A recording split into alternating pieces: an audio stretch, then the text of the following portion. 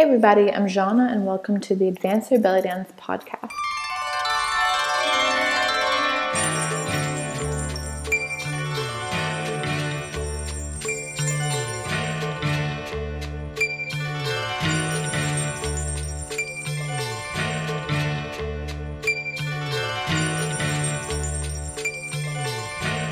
The weekly podcast talks about the business of belly dance and how you can go from hobbyist to paid professional. This week's topic is all about competitions and if they're right for you.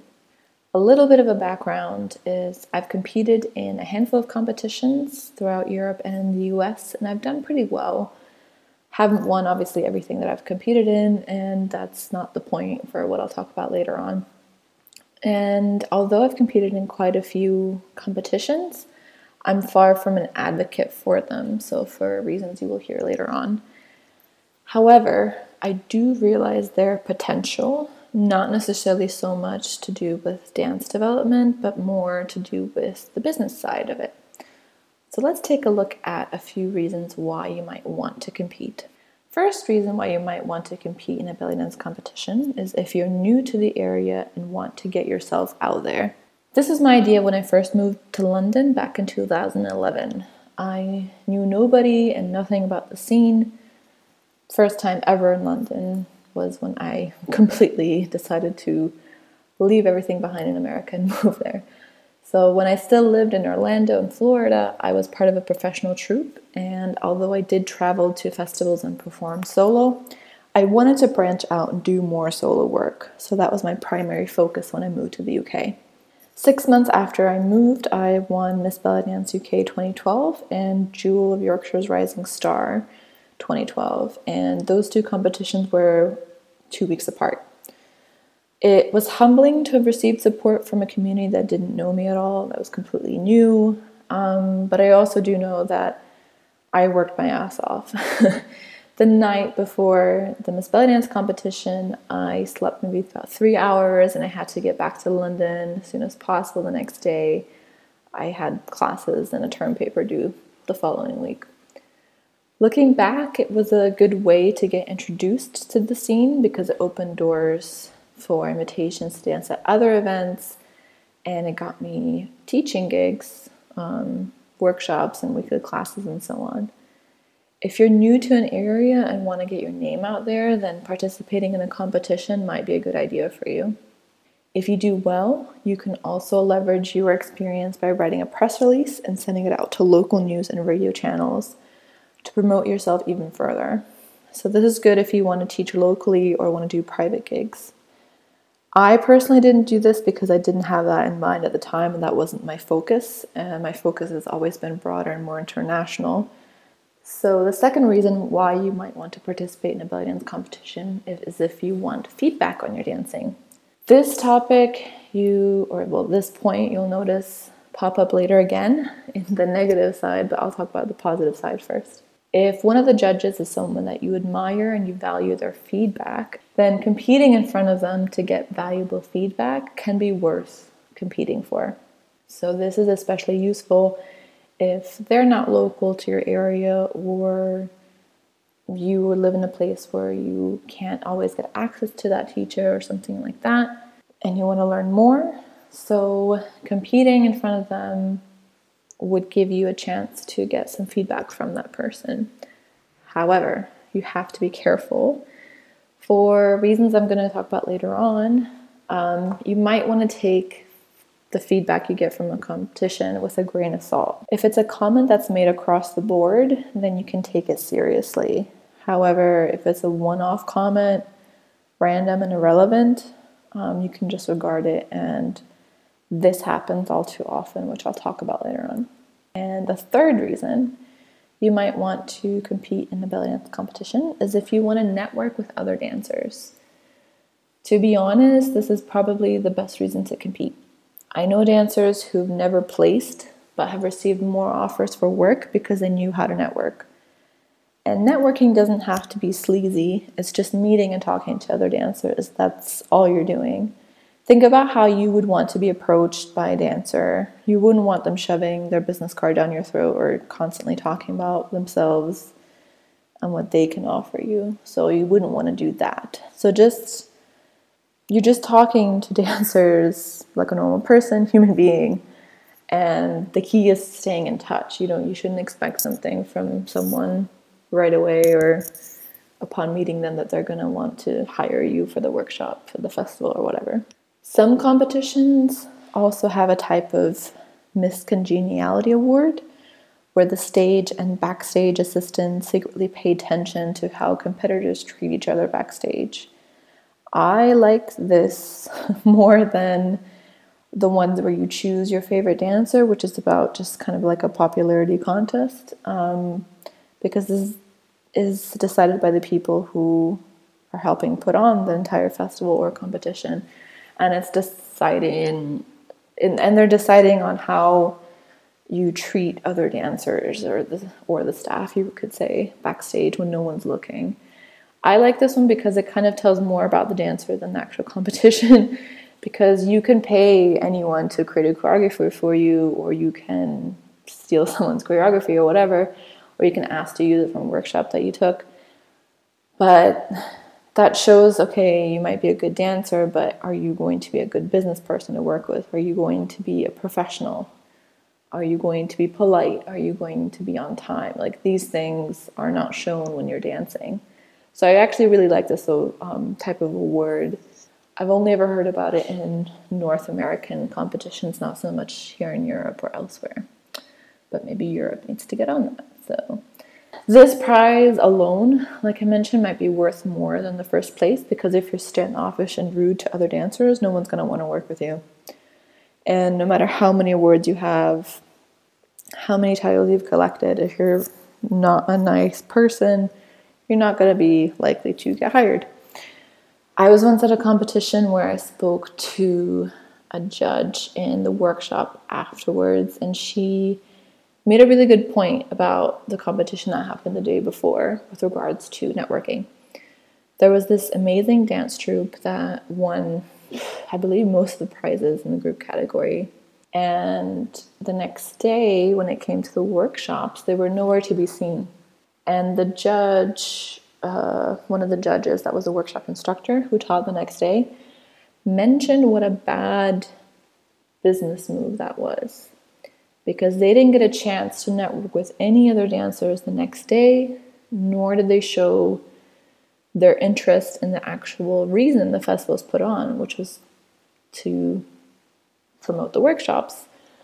99.9% of festivals aren't put on because of competitions. They're put on for workshops. The competitions are just a way to help pay the teachers for their time. So competitions are just a tool for the festival organizers as well. So when you compete in a bunch of categories, or you've come from really far away as well, and you don't take a workshop at all, or you just don't show up, then that kind of sends a message that, you're just there to collect the titles and that's it. And to be fair, it's no one's business really why you're competing. No one should actually care and judge you for it. But from a business point of view, when you don't even get a chance to speak with people the next day, then people are not going to remember you. And especially in a competition where there's literally 100 dancers and it's like a 6-hour festival, no one's going to remember you the next day unless you physically just show up right in front of their face and they're like, oh yeah, you guys were great. You guys are the ones that performed and won all those titles last night. So that was a kind of interesting move, what the workshop teacher had said, that she was really surprised that they didn't attend any of the workshops. So if you are part of a competition and you're limited on time, try to attend at least one workshop the day after the competition. If you absolutely can't do that, it's totally understandable, especially if you come from really far away, you have to catch a late flight, or you're super tired from having to wait around for 6 hours, which I completely understand as well. But you want to try and connect the dancers you met over the weekend by friending them or following them on social media channels. So you can reach out and say it was nice to meet them and ask to stay in touch and actually do it. For example, I once got an opportunity to teach in Brazil because I was translating for a dancer at a festival in Miami. She didn't speak any English and I spoke Portuguese, no one else did. So I was translating in the workshops that we were at together, and we were also part of the first round of the competition. We connected on social media afterwards, stayed in touch. She's a super nice person. To this day, we still talk. And the next year, I taught 2 sold-out workshops in her city in Sao Paulo. I didn't even get past the first round of the competition. All I did was make a friend. And I had an advantage because I spoke a language that most people didn't. And she could actually bring me to her studio. None of her students spoke much English, so I had an advantage in that area. But this just goes to show that it's not necessarily about the title. It's about how you connect with other dancers. Those are the 3 reasons that you might want to compete in a belly dance competition. Number 1, if you're new to the area. Number 2, if you want feedback. And number 3, if you want to network with other dancers. So now are 3 reasons why you might not want to compete. Number 1 is if you only want feedback. This pops up again because of a very good reason. I hate to be a negative Nancy or bearer of bad news, but good judges are hard to find. It's really hard being a judge. Imagine what you are qualified to judge on. I mean, it's really hard, especially if it's hours and hours and hours of belly dance competitions. I mean, we're only human. You can only pay attention so many times and so on. And not all competitions are pretty organized. Sometimes you don't even get feedback at all, or the feedback you get has nothing to do with your dancing whatsoever. There's a bunch of reasons why you may never get quality feedback, whether it be because of a language barrier, whether it be because of a lack of organization from the judges, or a lack of organization from the competition in general, or just plain not giving a shit. And I'm sorry to curse, but this happens way too often. Competitions are still a fairly new trend, and now that they're everywhere, judges don't take them as seriously as they may ought to, or perhaps have in the past. Out of all the competitions I've participated in, I can point to maybe 1 or 2 judges that have actually wanted to help dancers improve and have given quality feedback and useful feedback. I once had a panel of judges tell me that I would have placed at least 2nd had I worn a different costume. And in that particular competition, costuming was worth 40% of the scorecard, which is another crazy thing that you find in a lot of competitions. A lot of weight is placed on things other than your dancing. And this one in particular, it wasn't that the costume didn't fit me or it was a bad costume. They just didn't like the costume. And that was the only comment I'd received, which didn't help. So another time, one of my friends was told she needed to lose weight, and that was her only feedback. She's a beautiful dancer. I'm so glad she's doing really well. It's been years since I met her, and she's doing really well now. But at that time, she didn't really know how to take it. She kind of took it a bit personally, as I think 99% of us would, where you danced and you did everything right. You were professional and nice as well. Backstage, you showed up, you did your choreography or your improvisation or whatever, and the only feedback you get is that you need to lose weight, which has nothing to do with your dancing. If you're depending on some feedback that's going to help you improve as a dancer, then I recommend finding a mentor or doing a private class with someone you know can help you, and not relying on a competition to help you take your dancing to the next level. Second reason why you might not want to compete is if you want to win and get prizes. I think this one's a given. Belly dance competitions are not a way to make instant money. The prizes are not worth all the time you spend preparing, the money that goes into travel and accommodation, workshop fees, competition fees, costuming, makeup, everything. It's just not, it doesn't equal up whatever prize you get. Even the few that do have a cash prize, they don't generate enough money to live off of. And even in the world where you can win a cash prize for every competition, doing one every month is not a sustainable way to survive as a pro. Now, in the long term, belly dance competitions can definitely make you money, but you need a strategy of some kind beforehand anyway. So it's not instant gratification, but I suppose if you're really analytical enough and crunch the numbers and calculate your return on investment, you can make a profit down the line. But this only works if you have a plan. So for example, you set up a press release should you win the competition. you have a social media strategy in place to connect with other dancers and post things, a sales funnel to lead to your sales or booking page on your website, etc. None of this will work though if you have nothing bigger to offer. If you're competing just for competition's sake with no actual plan or reason as to why you're competing, then no strategy is going to help you. And the third reason why you may not want to compete is if you need an ego boost. If you are doing a competition because you're sure you're going to win and you want to be the most awesome belly dancer in all the land, then I'm sorry to say, but your money and time are better spent elsewhere.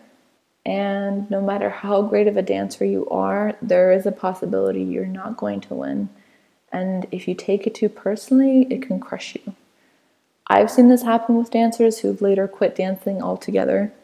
And if you know you're going to be sensitive to this fact, that there's a possibility you're not going to win or that you're going to get feedback that has nothing to do with you or your dancing, then you're probably going to be disappointed no matter the outcome of the competition. Belly dance competitions aren't as regulated as ballet or breakdancing competitions. And at the end of the day, it's just dance. It's not life and death.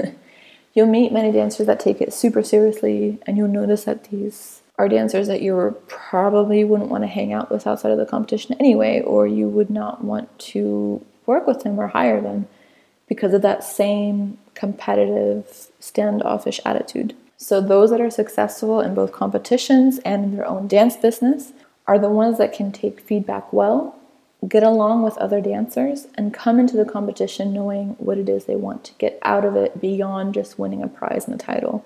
And like I've mentioned before, winning a competition doesn't get you instant fame, especially if that's the only thing you can offer. There are plenty of dancers with 1,000 of titles that it no longer means anything because that's all they do. You see them at festivals that have competitions, you assume they're going to compete, and that's that. You're just kind of collecting titles for collection's sake, but you're not doing anything with it. But if you have a bigger plan, for example, you want to produce a DVD, teach locally, teach workshops internationally, etc., then no matter the outcome of the competition, you view the competition as a tool and not as the ultimate goal. Those are the 3 reasons of why you might not want to compete. It's not meant to discourage you if you're thinking about competing. It's not meant to scare you off. In my opinion, it's not a sustainable long-term way to build your dance business, but it can be a great tool to gain momentum in your community and reach your bigger, broader goals. Again, you have to have a bigger goal more than just, I'm going to compete and I want to win first prize or whatever. If you think of it that way, and what happens afterwards, what is the whole point of winning if you're not going to do anything with it afterwards?